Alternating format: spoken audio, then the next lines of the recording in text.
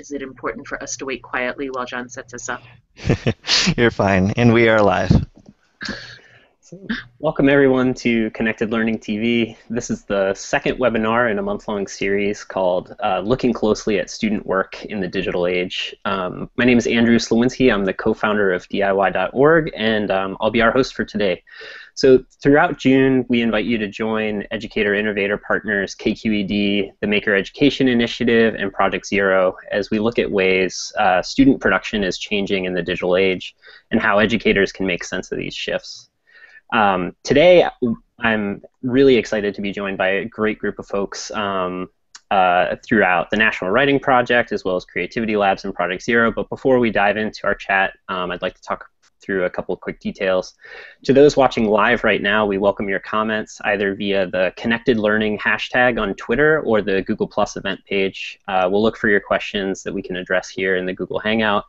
And then also, we're going to be chatting throughout the month in the Connected Learning Google Plus community using the same Connected Learning hashtag on Google Plus. But before we dive into things, I'd like to give our guests the chance to briefly introduce themselves. Kylie, would you like to start? Sure. So I'm Kylie Pepler. I'm an assistant professor here at Indiana University. I'm in the learning sciences, so I look at how people learn, particularly in the arts and new technologies. And I've been captivated by this idea of student production, thinking about what people produce and how that transforms both themselves and their local group for a long time now. And so I currently direct the Creativity Labs. I've been involved in the Maker Education Open Portfolio project recently. I've also studied Scratch and e-textiles and a variety of student productions. Great. Thank you for being here. Tina, how about yourself? Sure. So my name is Tina Blythe. I am connected to Project Zero in a variety of ways. I did full-time research there for about 17 years. I still work with the Project Zero institutes, and mostly my research and my work with those institutes and with schools all over the place now is around looking at student work and how educators can use student work both to understand students better, understand their learning better, but also to understand how our teaching is happening and how we can improve it. So that's really the focus of my work these days, is working with different schools and districts around putting those practices in place and figuring out how to do them in a thoughtful and ongoing way when we honestly don't have a whole lot of time these days to sit and think. So. Great. And then Troy, how about yourself? Hello, I'm Troy Hicks. I'm an associate professor of English at Central Michigan University.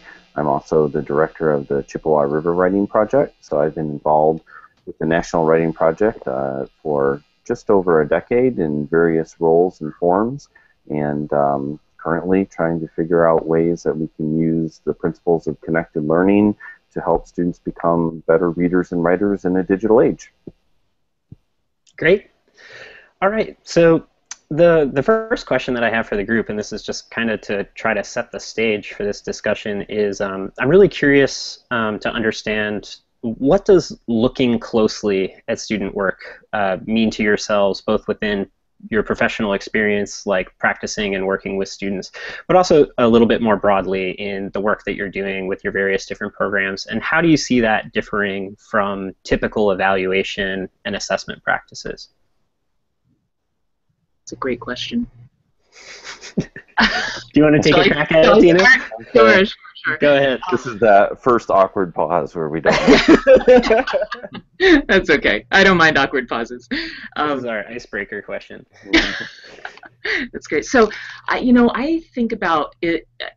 I often feel a little odd going around and talking to teachers and administrators about the importance of looking at student work, because who doesn't look at student work, right? I mean, we're looking at it all the time.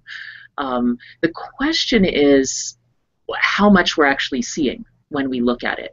And I think a lot of the time, I know for myself in a routine, I still, I taught middle and high school for a while. I still do guest teaching at an 8th grade at a school near here periodically.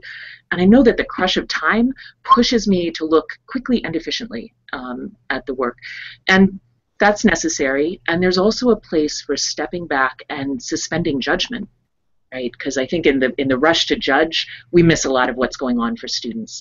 So that move to to suspend the judgment and look with colleagues so that we're getting different perspectives on what's going on for the students. Those are the two key things for me in a good process for looking at student work.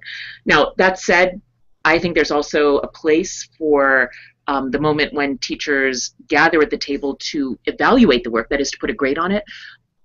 But most of the time, what I'm most interested in is the moment where we decide, you know what, we're not interested in grading right now. What we're really interested in is understanding the learning from the student's perspective. What did the world look like to the student as he or she was working on this particular piece that we're studying? And so a lot of the work I do is just different processes for helping groups do that, because it's really hard. You know, that moment of describing what the students are doing sounds very simple, and in fact turns out to be very complicated once we sit with a group of teachers and do it. So there's a start. Yeah. Yeah.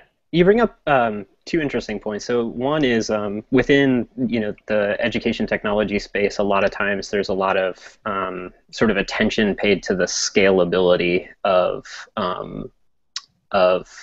looking at student work, but particularly in terms of the scalability of assessment. And a lot of times that can actually color the ways in which we're looking at the work, but also the ways in which the students start to look at their own work. And I know that sort of introspection or that sort of self-reflection is a big part of what Kylie and her team are working on, particularly with the Open Portfolios project. Kylie, did you have anything to add? Yeah, I think those themes that Tina brought out that really resonate with me in terms of that taking a moment to take the closer and the closer look, I think is so important. In my own work, when I was situated at the Computer Clubhouse in South Los Angeles, there was a girl that came to the after school studio quite often, and we had kind of all noticed that she was there. She wasn't producing the most sophisticated of work and so forth, and she was kind of being dismissed by the local environment. But as I started looking at her portfolio of work over time, I started noticing actually she had created the most Scratch projects. And so I started taking a little bit closer look at exactly what these were. And I remember the coordinator saying, oh, don't look closely at her case because she can't read and write at grade level. You're not going to find anything sophisticated there. And to some extent, when the coordinator's telling you this and so forth, and you're trying to decide who gets to go on this special field trip, you really want to trust their judgment. But as I started looking at exactly what she was producing, not only was it the most quantity, but when I took it to this external panel, as Tina was talking about, they identified her work amongst hundreds of projects as being the most sophisticated in the group. And so it shifted the way we saw her. It shifted the way she saw herself in that work. And the kinds of work that she was creating, it had this sophistication about it that was akin to professional media artists. And so I think the idea of taking a moment to reflect, to step back, to kind of dismiss the things that you think you know when you come to children's work, and really looking at the sophistication of what they do bring to it is really important. The diverse opinions was really important in the Scratch work, for example, because computer programmers saw one thing. They saw sophistication of code. They really enjoyed the projects that were emulating professional work. And our media artists actually saw something completely the opposite. They didn't actually love the projects that were emulating anything that existing. They didn't love the project because of the sophistication of the code, but they loved the project because there was something expressive about it, something about what was happening in these pieces. And so, as we dive in, I love this idea of keeping the multiple perspectives, of stepping away from our initial assumptions and really looking more closely at the work.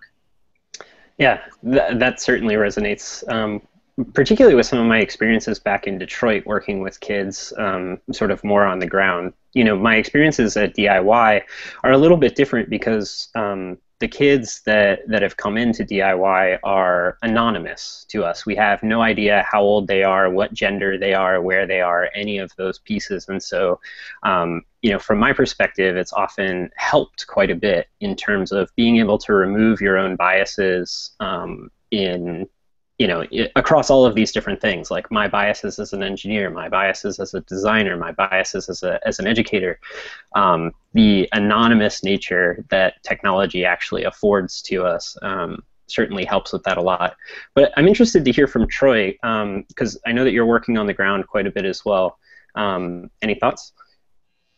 Yes, so one project in particular that I've been working on over about the past year or so is with a group of 7 other National Writing Project teachers. And what I asked them to do was look closely at student digital work, which, as Tina was saying earlier, it seems very easy, but in fact is incredibly complicated. And so where we're at this kind of moment with Common Core assessments and new types of demands that are being made on teachers when we think about integrating one-to-one and looking at data and so forth, we think about these digital products that kids are creating. And what I think protocols and these types of non-evaluative discussions but exploratory discussions allow us to do is to think very carefully about that process. You know, we've always talked about writing as a process, and yes, kids were supposed to document by having their rough draft and then their final draft and all these things. But normally what would happen with my middle school kids is they would turn in their final draft and then go, oh yeah, whoop, and write down the outline and turn that in too. Like, oh, okay, that was really valuable, thanks. But the idea now is that we can help kids document that process all along the way. And then as teachers, we can also look at that process and think about what they're doing. So we have, for instance, like the writing program administrators, National Council of Teachers of English, and National Writing Project put out the framework for success for post-secondary writing, which includes, they're not standards, they're more habits of mind, like flexibility and creativity and open-mindedness and those types of things. Well, those are really hard to measure on a rubric, but if we are able to adapt and think about some of these ways to ask questions about the work and what students have learned, then we can get at some of those habits of mind. And in particular with the teachers, what we did is I had them each identify one piece of student work. We did a protocol discussion kind of modeled after the collaborative assessment protocol, among others, and we were offering feedback to the teachers about what we saw and what we valued in the work. And we had everything from digital stories to a video game made with GameStar mechanic. And we're just trying to really expand and think about our ideas of what it means to compose in a digital age. So that's one of the main projects I've been working on lately. That's great. Yeah, I think one of the things that I've started to notice as I've just like kept working with kids over the years is that from our perspective as educators, we often very clearly delineate between what is virtual and what is the physical. In a way that a lot of times our students seem to be doing less and less.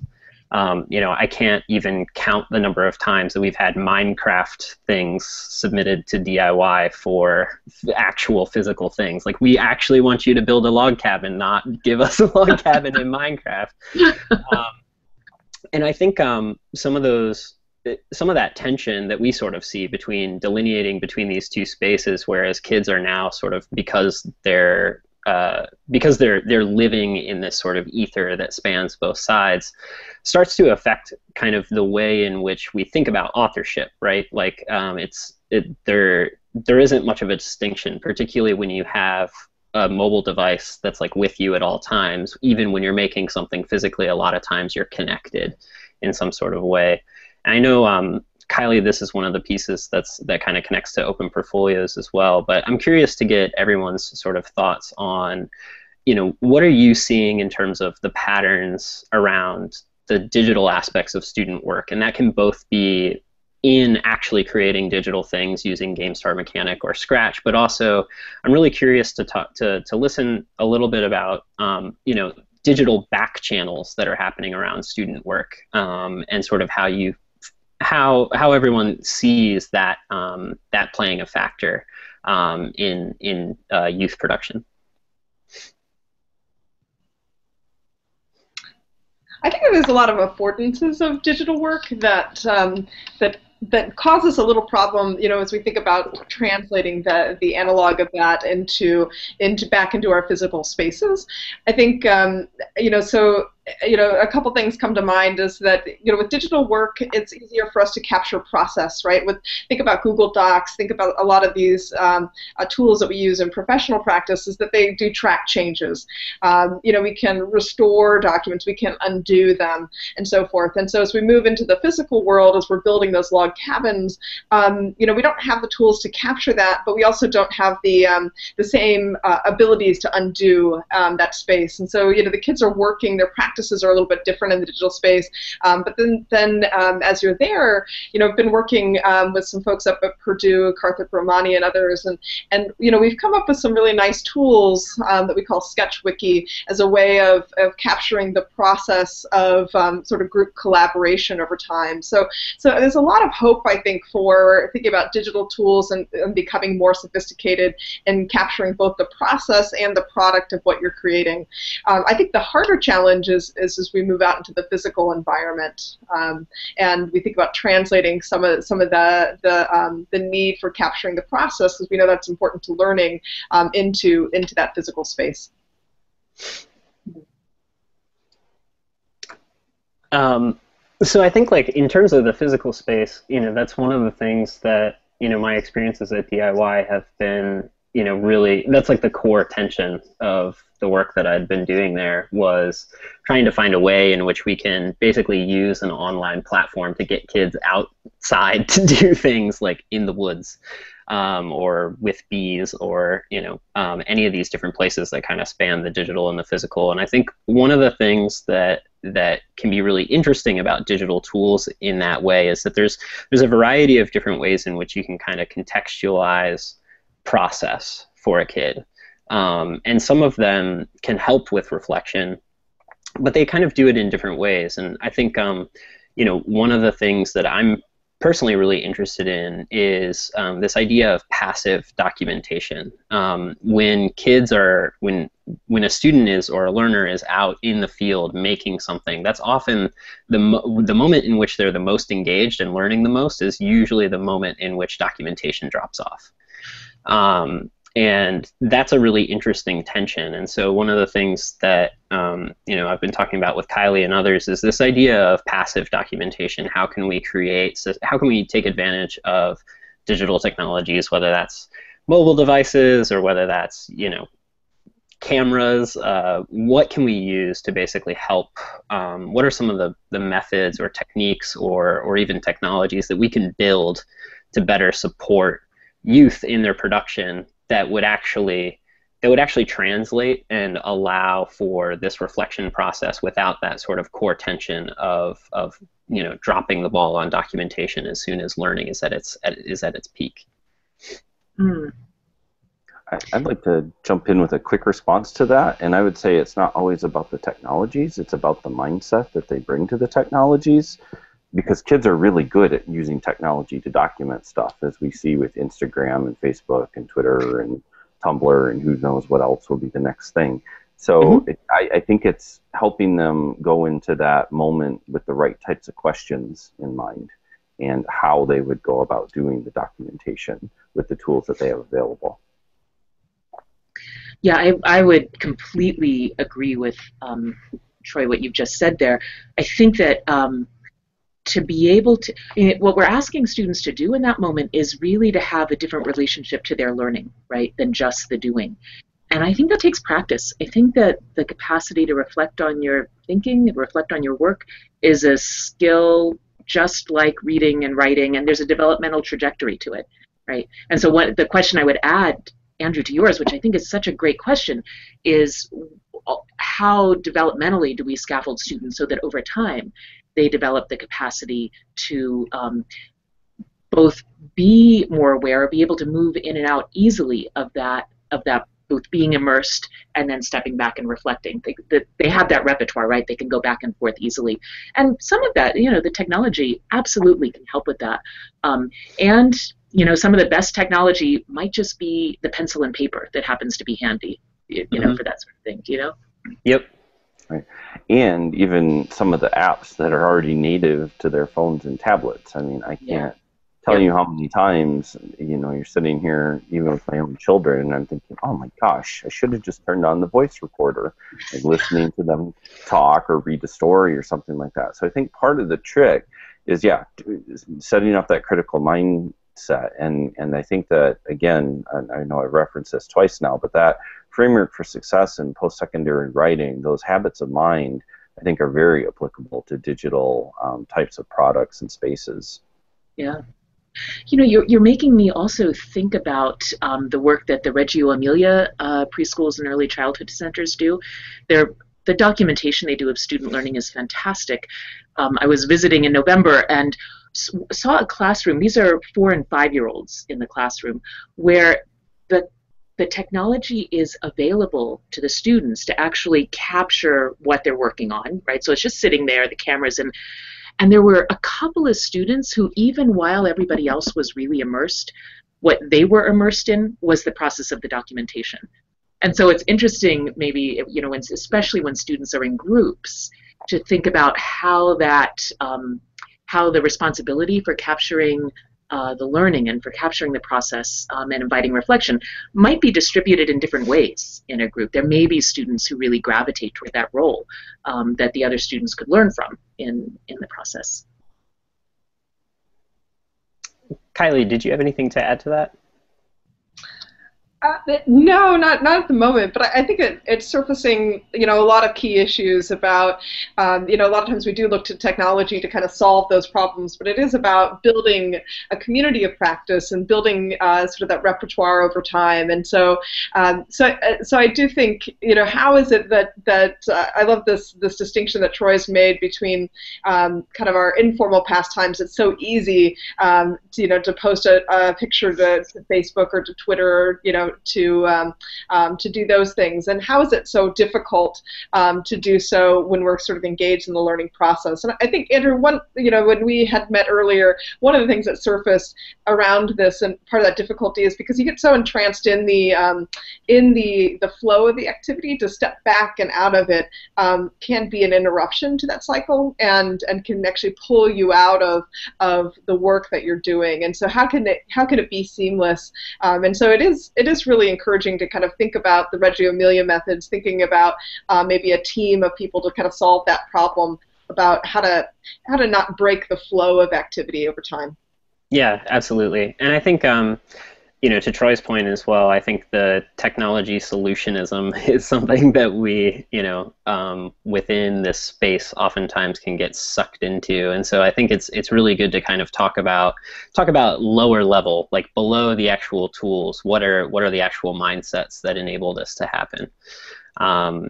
And I think one of the things that I've noticed in my own work is that there's often this kind of tension between posting something to Instagram and posting something to Facebook. These are things that we see as happening organically, right? Like, a lot of kids are already doing these. Even kids that probably shouldn't be doing those things are doing these. And so one of the things that I'd like to kind of ask the group is like, a lot of that is based on social motivators, right? Like, there's an actual external motivation and validation that comes from posting something to Instagram. It's essentially a behavioral motivation platform. So is Facebook. Think about the likes or the favorites. And so in terms of taking a photo of something because you're within this mindset of, within a critical mindset, versus taking a photo of something and posting it to a social network, while the actual artifact could be very, very similar, both our photos, both our videos, the intent behind those actions are wildly different. And so I think that's one piece in terms of bringing that to a classroom, bringing that to student work, that I think that we need to be honest about in terms of the relationship between the technology that we're seeing used in classrooms and the intent that we're trying to drive. Great. So there's a question that just came in on the back channel that says, how do we, or do we need to assess the differences between the work of the individual and the work of the collective as students collaborate in the classroom? And Tina and Troy, you both kind of touched on this. Tina, did you have any specific thoughts? It's such a great question, and it is one that we spend a lot of time talking about, both in the classes I teach and with the teacher groups that we work with. I guess the first question that I ask is, what's the point of the project, or whatever it is that students are working on? So there are tasks, there's some writing about this in the literature, there are tasks that are group worthy and tasks that are not. And a lot of the time when I think we as teachers are really struggling to assess the group work, that the issue is less the work than the initial task that we set up for students. So it's a sort of task that students can easily divide into 5 parts, and you do one part and you do the next, and then it's done, right? And that there can be uses for that kind of thing. I think this question is a little more complicated with tasks that require true collaboration, which I think of as the end result is nothing that any one of us could have predicted to start with, and the end result is something that so represents the thinking of the group and the work of the group that it would be very hard to tell who did what, who owned which piece. That just doesn't apply to the kind of thing that you come out with. So there may be times when it's perfectly appropriate to give a group task and assess students individually, and also times when that assessment needs to happen as a group. I think that the degree to which the process is captured can be really helpful in that, and that takes us right back to the question that we were talking about before, which is, in the midst of a group, how do you document the process that the group is going through? Not just for assessment purposes, but because usually when work is that complex, the group needs to be able to step back and reflect on what's going on. So those are just some things I think about when I'm trying to grapple with that question about whether or not it's important to go for the individual assessment versus the group assessment. And I wonder, maybe Troy or Kylie, you all have thoughts about this as well. I do have a particular example I can offer, but Kylie, if you want to jump in first, go ahead. Oh, go ahead. So Ian's question, I think, is one that we've been asking for a long time, and Tina, my answer would echo yours. And in terms of a specific example of this, one teacher with whom I've worked quite a bit is Dawn Reed, who's involved in the Red Cedar Writing Project in Michigan. I was in her classroom in the spring, and we were working on a project where students, part of the project was that they were in literature circles.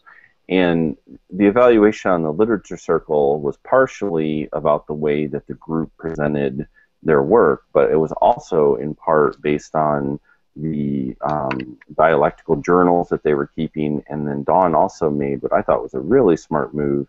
She had them fill out a brief reflection. She actually used Google Forms, and they would give themselves kind of a self-evaluation with some multiple choice, like levels, like on a Likert scale, actually, like how well do you think you've done this, this, and this, but then also had space for some response. And so they did earn a group and an individual grade. And I think that offering those types of opportunities is really interesting.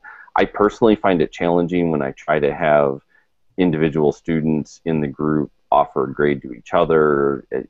That kind of gets a little too complicated for me, and then politics gets messy sometimes depending on the group. But I think by having students accountable for a group project as well as documenting their own process of learning, that you can get some really good results.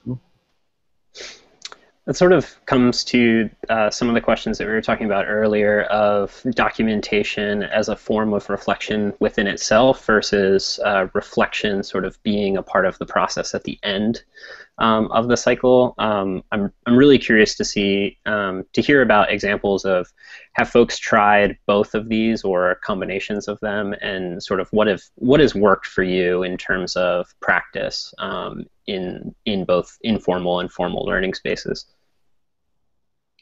Right. I think this arcs back to Donald Schoen's work, and we think about reflection in action and reflection on action. And so the distinction being, the kinds of decisions that we make fairly spontaneously as we're engaged in a design task are what we might call reflection in action. And so a lot of times these don't even have words to them, although these kind of like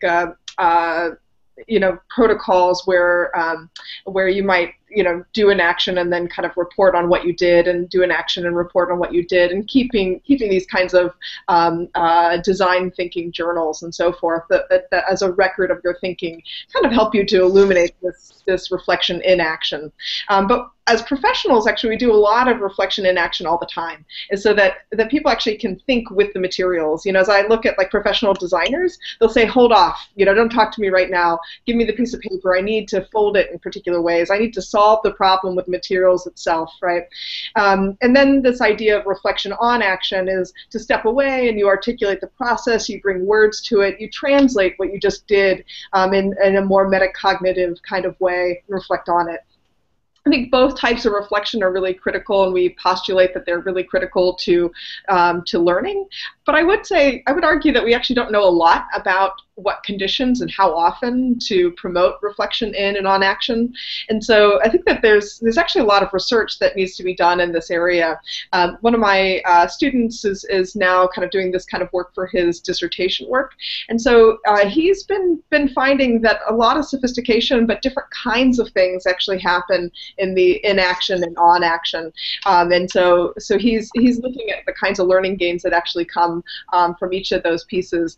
And so as we ties back to this notion before as we talked about individuals versus group, we're finding the reflection in action is actually really great to have as a group reflection, especially with young children, is that reflecting as a group on maybe a shared object that you're designing, a shared composition. A lot of times we think kids have to have the one-to-one. It's a very cognitive idea that everybody's got to produce something. But we're finding actually a lot of the learning benefits, it allows you to draw out your intuitions and what you're coming to the table with, is if you do this in a large group setting.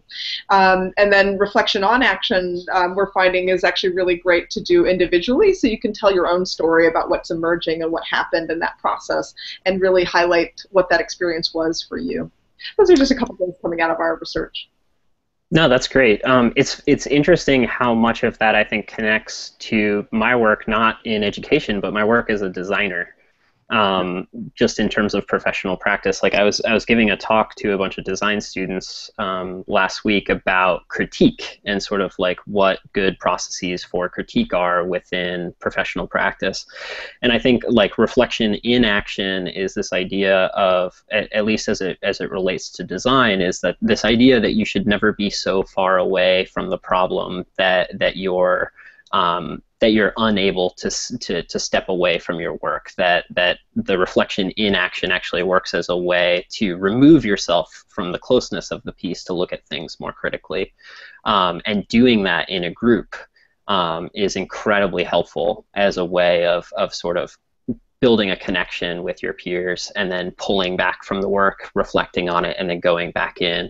And within the design world, we call this critique, and also within the art world. And so, kind of thinking about that in terms of how that translates to learning spaces, like is incredibly interesting.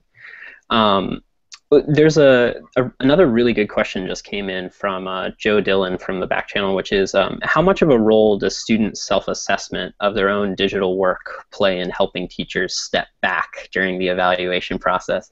The timing of this question is amazing, because we were just talking about stepping back from your own work, but thinking about it from the teacher's perspective is, how does this idea of assessment allow us as educators to step back from the work as well? I can take a swing at that one first, if you'd like, and it actually connects to another question earlier from Gordon about like having students document their work. So one of the little side projects that I was working on this year was with my 6th grade daughter's language arts teacher. I don't know if it's just because I'm a wimp and I don't want to sell popcorn and have to do 50-50 raffles, or if I choose to volunteer my time in different ways, but I decided, a long time ago that I would volunteer at the school by, helping one teacher a year, really do a project. That's how I spend my volunteer hours. At any rate, I was working with her, and they were trying to have the students document what they had learned through a sixth grade class called STARS, and I can't quite remember exactly what STARS stands for. It's about like strategic reading and academic planning and things like that. It's kind of a transition to middle school and content area literacy. And so at the end of the year, we were talking like what would work well to have students really summarize. You know, we don't need another collage. We don't need another you know, thing just to kind of, oh, every kid stands up and goes, oh wow, this is what I read this year, and we have to sit through 50 of them. So we had them design digital portfolios, and in their portfolios they had to take some of the data that they had, but then really reflect on it. And at the end of that process, they also recorded a short screencast. So they had to give basically a virtual tour of their digital portfolio. And so I can share the link to my daughter's screencast here on Twitter in just a second. But you know, some of the kids, you know, not a big deal. Other kids really got into it, and there were some really amazing products that the kids put together, thinking about ways to visually represent their reading over the course of the year. So I think it was very helpful for the teachers and for me as a parent to step back and see what the kids valued most. And me personally, I'm not a huge fan of Lexile scores, but some kids were really proud of the fact that their Lexile score had gone up 100 or 150 points in the year, and that was a big deal, and they made their charts represent that, and they were really proud of it. So I think sometimes what we value as teachers is not always what kids value, and giving them the freedom and flexibility is really important. I'll grab the link and throw it in the Twitter feed. Yeah, thanks, Troy. I think that's a really compelling example. And the other, you know, the opportunity for kids to reveal themselves, to actually share what's going on, I think you know, the curriculums these days are just so structured in so many places that it's really hard to find those moments. And I think inviting self-reflection is one of those ways that we can, in pretty short order, just get a peek at the kinds of thinking that we don't always have time to surface in the classroom if we're really feeling the pressure of that, you know, the curriculum and the test breathing down our necks. Yeah. One of the things that is challenging in that is, again, that helping students develop the vocabulary that they need in order to do that reflection well. So I think there are a lot of you know, a lot of times when I'm first working with, or even I was going to say first working with a class of 8th graders at the beginning of the year, but the same could also be true of the graduate students I teach, actually. Those first reflections are often just reports on what I did. And so helping students move beyond just reporting what you've done to why did you do it that way, what decisions were involved, and what did you learn out of that process is, you know, that takes some energy. So on the one hand, we can use self-assessment, I think, to get really a more nuanced picture of what's going on for students. That's been really important to me as a teacher at this, and that's kind of a quick and dirty way in the midst of a pretty structured day to be able to see something that's going on for students. At the same time, in order to get that picture as revealing as we'd like it to be, I think that requires some upfront work as teachers for us to help. One of the ways I do it, honestly, in my classroom is when I collect reflections from students at the end of a class or the end of, I just grab a couple of ones that I think are particularly either insightful or have used some interesting tactics for reflecting, and take the names off and then share them out with the class. And we talk about them in the next class session. Let's talk about these reflections. What was interesting? What's interesting about them to you? What ideas are you getting from them that can feed your own reflection strategies for it? So that's great. Kylie, did you have a question? Yeah, I just wanted to underscore this notion that Tina had put out about the why questions that we're asking. Is that you know, a lot of the current research coming from one of my students again is showing that those why questions, the sort of the reasoning that comes behind them, really get the kids to articulate not just what they did, but the kind of the building on their existing thinking and the elaboration that you really want to see as an educator. And so so of all the kinds of questions that you can ask, I would encourage the questioning of the why, and it starts to unravel some interesting rationale and gives you a sense of where they're coming from and their views that some of the other questions just don't get at. Yeah, absolutely. And I love that Tina brings kind of together two pieces of this. One is, you know, the critical mindset component, but another one is that there's actually a tool set or a skill around self-assessment and self-reflection that needs to be done up front as a part of the work. Otherwise, you do oftentimes end up with, you know, you'll end up with like just a more shallow set of self-reflections that's more about talking about the what rather than the why, getting back to Kylie's point. And so there's a language, there's a vernacular that's attached to that type of thinking, and sort of teaching that language can actually really help in terms of mindsets and enabling the kids to start to go down into the depths of what they're making. Yeah, if I may, Andrew, I'm thinking of another resource that has been really helpful to me in doing this, and it comes out of work done by one of my colleagues at Project Zero, Ron Richart, who does work around developing cultures of thinking in classrooms, and has written a couple of books about this idea of thinking routines, which are just short little, they're like protocols, you know, just a short set of questions that can be used in multiple situations that just help students to dig a little more deeply into their experiences. And those have been, I can also share a link to some of that work so that people can investigate it. It's been really helpful to me, both with middle school students and with graduate students. Wow, that would be wonderful. You're going to post that on Twitter? Yeah, I can get that out. Wonderful. So we're starting to get closer to the end of our time here, but before we got too much further, there's actually another question that came in, so never mind. So Joe from it looks like Twitter, if we were to revamp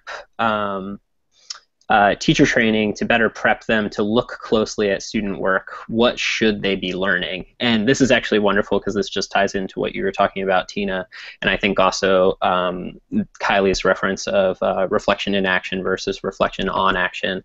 Are there any other resources that folks know that they would recommend to fellow educators?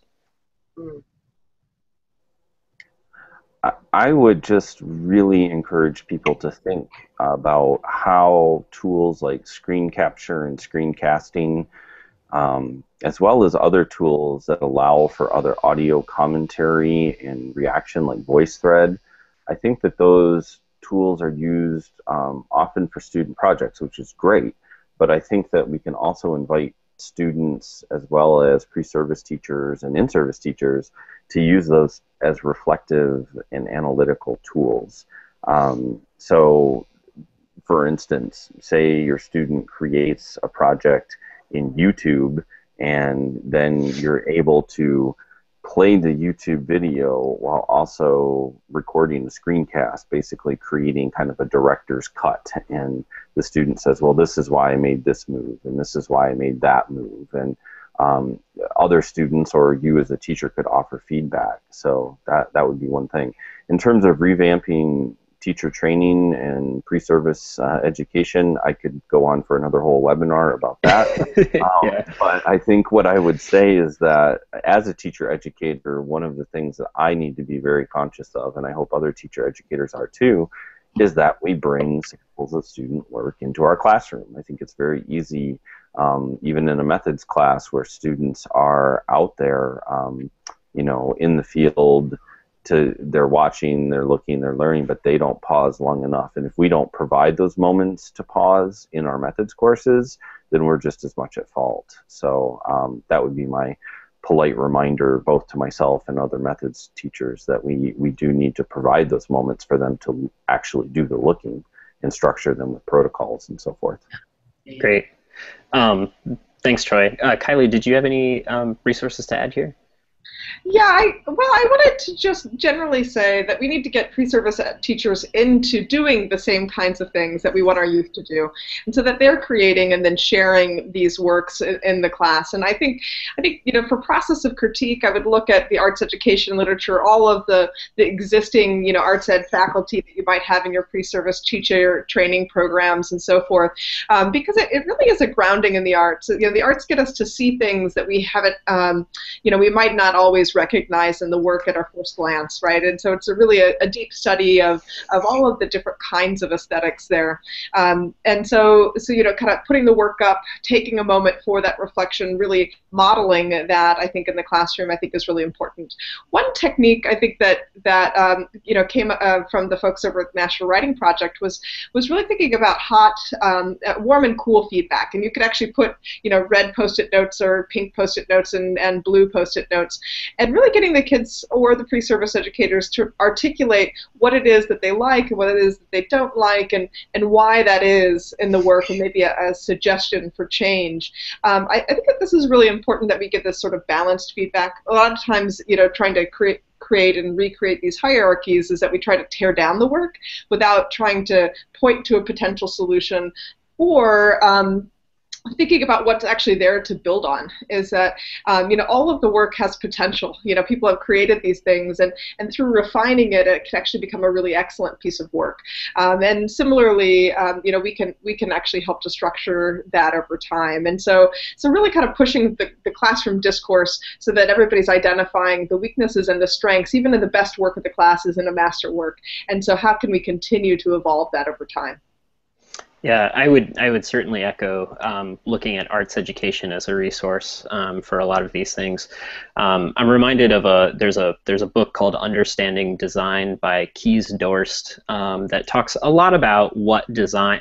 Design is often described as a process, and as a part of that, critical self-reflection and also group reflection on work is an integral part of creating a feedback loop as a part of that process to constantly refine and improve the quality of the output. And this is obviously reflected within fine arts and just like the arts more broadly, whether that's writing or sculpting. And so I think there's actually a very good sort of corpus of content and literature, and also even talks about what good critique practices look like within the arts. And I think that there's certainly some differences, but there's also a lot that can be brought back into learning environments from some of those disciplines.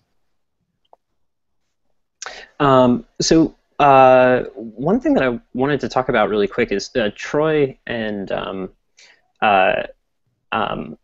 I know that there's a process that you're working on for a book for Teachers College Press. Could you kind of talk a little bit about what you're doing there? Yes, so as I referenced at the top of the hour, I've been working for the last year or so with 7 other National Writing Project teachers, and the gist of this conversation came out a long time ago while I was working on some of my first books, Digital Writing Workshop and Because Digital Writing Matters. And this question of assessment was evident then as it is now. How do we actually do this and talk carefully about what kids are doing in that process of composing digital text? And I started speaking with an editor at Teachers College Press, and publishing sometimes goes quickly, sometimes goes slowly, but it took a while. And I finally last summer took the leap and didn't quite have contract in hand, but knew what I wanted to do. Had been talking with the editor, contacted 2 elementary, 2 middle school, 1 high school, and 1 freshman composition colleague, and said, let's meet once a week over the summer using Google Hangouts, and we're going to use the Collaborative Assessment Protocol Conference and also a descriptive review of student work protocol, kind of blended the 2 of those together, and we did something that we had done for a National Writing Project event a few years earlier, where we took 1 piece of work and looked really closely at it. So we would meet on Sunday nights for about an hour to an hour and a half usually. The presenting teacher would say just a little bit of context. Here's so-and-so's project. It's on YouTube. Go. And we'd all watch it together. And then we went through this process saying, what did you notice? What questions does the work raise for you? And of course, the third one's slipping off the top of my mind right now. But the idea was we ended up having these very rich conversations, and I would capture the notes anywhere from 2,000 to 3,000 words a night worth of notes. And we would then go back and reflect and pause. And now we're in the process where they're refining their chapters. And basically, they're going to describe the context of the work. They're going to describe a little bit about the student and the assignment, and then they're going to reflect on the process of going through that protocol, and we're looking at implications for assessment, and we're using that multimodal assessment project framework from the National Writing Project. And someone just asked, I'm working with Gene Ward at Teachers College Press, who's been very good in helping me think about how to frame this book as an editor. So it's been a great project, and the teachers are kind of turning in their chapters and getting ready to do peer review this summer. And yeah, we hope to share some of the work on Digital Is, and also hope to have a book out soon. Great. So Troy, you mentioned something that people may already be onto this resource, but in case they're not, you described using a protocol that was drawn from a couple of different protocols, one that was developed by Pat Carini at the Prospect Center in Vermont, and the other developed at Project Zero, the collaborative assessment. And if people are, when we're using this term protocol, it just means a structured conversation in this. It's a pretty straightforward term. And if people are interested in that, if you go to the School Reform Initiative website, which is another one that I'll try to put up there, there's a huge bank of protocols there to help guide conversation of all kinds. Sometimes it's conversation about a text, sometimes it's conversation about an important question, but a lot of those protocols have to do with the close examination of student work. And choosing a tool to help that conversation happen, I have found to be pretty essential in getting that work going. Because the truth is, a lot of people say our most important commodity is time, but I actually think our most important commodity is our attention. And what a good protocol does is it helps us all keep our attention focused really closely on the student work, not our not the context, not our ideas, but really what's going on for the students. So if you check out the School Reform Initiative website, there's a whole bunch of different protocols that you could experiment with there when there's student work on the table, and the goal is to actually learn something about the students and about our teaching from the work. Yeah, I really appreciate the way that you just summarized that. I think that offering our students attention is what we do as teachers, right? It's how we build relationships, whether we're talking to them face-to-face or paying close attention to their work, and having those types of conversations. That's great. So yeah, I think understanding what the key barriers are to supporting learning in this work that we're doing right now is like incredibly important. So, but we're almost out of time. So I wanted to just kind of get a final thought from everyone. And it seems like key barriers is a great place to sort of end off this conversation. And I also want to point people to, there's a lot of resources that were sort of talked about within this call. So I think all of us will try to post some of these things to our Twitter accounts, just so that there's a little bit of a documentation so that people don't have to Google endlessly. But Kylie, let's start with you. Final thoughts? Yeah, I think the biggest hurdle right now is just getting people started and getting going. You know, I think we've talked a lot about production, but we haven't talked about a lot of reticence to allowing time for kids to actually make things in the classroom, for whether that be digital or physical kinds of banks. And so, so as we think about that, you know, just really allowing for more time, getting more people involved in it, and it really starts to transform the environment, transforms the learning experience. Tina? You know, I'm really Boy, there's so many. How can I boil it down to just one last thought, Andrew? It's just such an interesting and rich topic. I mean, just I think the idea that that examining the student work is really where we as teachers become learners, right? We become, in a sense, students of our students, letting our students teach us about what's going on for them.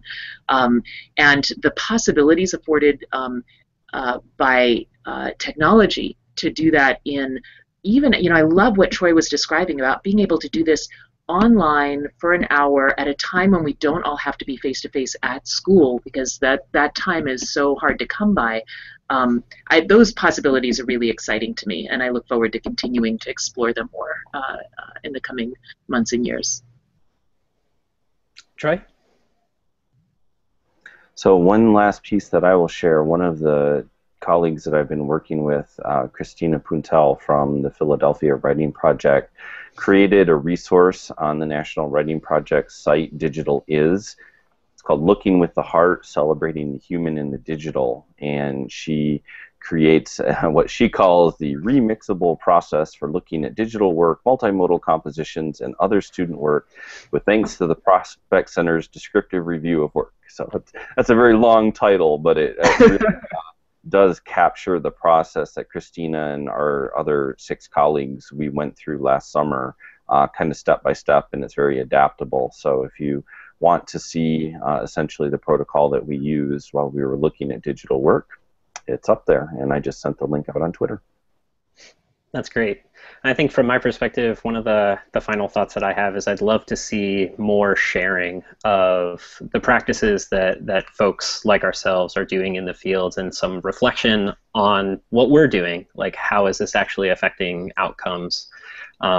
And I think that's one of the things that I'm looking forward to trying to share more of over like the next few months. And I know that some of the process that Kylie's been doing with the Open Portfolios project and others, being able to get a more rich discussion from all of us in this community around self-reflection and looking closer at student work would be a great asset to the entire community. So I just want to thank everybody for such an amazing conversation. We'll have a full video recording of this webinar available on connectedlearning.tv with some other content on the way in the next couple of days that you can share. So this wraps up our second webinar of this month-long series, but that doesn't have to mean that our conversation just needs to pause here. We encourage everyone to keep going by using the Twitter hashtag #ConnectedLearning and by getting involved in the ongoing conversations with the Connected Learning Google+ community. So to learn more about the Educator Innovator and the network of partners, please check out educatorinnovator.org. And mark your calendars for Tuesday, June 24th at 10 a.m. Pacific time for the final webinar in this month's series, as we take a closer look at the why and the how behind the Maker Education Initiative's Open Portfolio project. So you'll be seeing Kylie again soon. So thank you, everyone, and have a great day.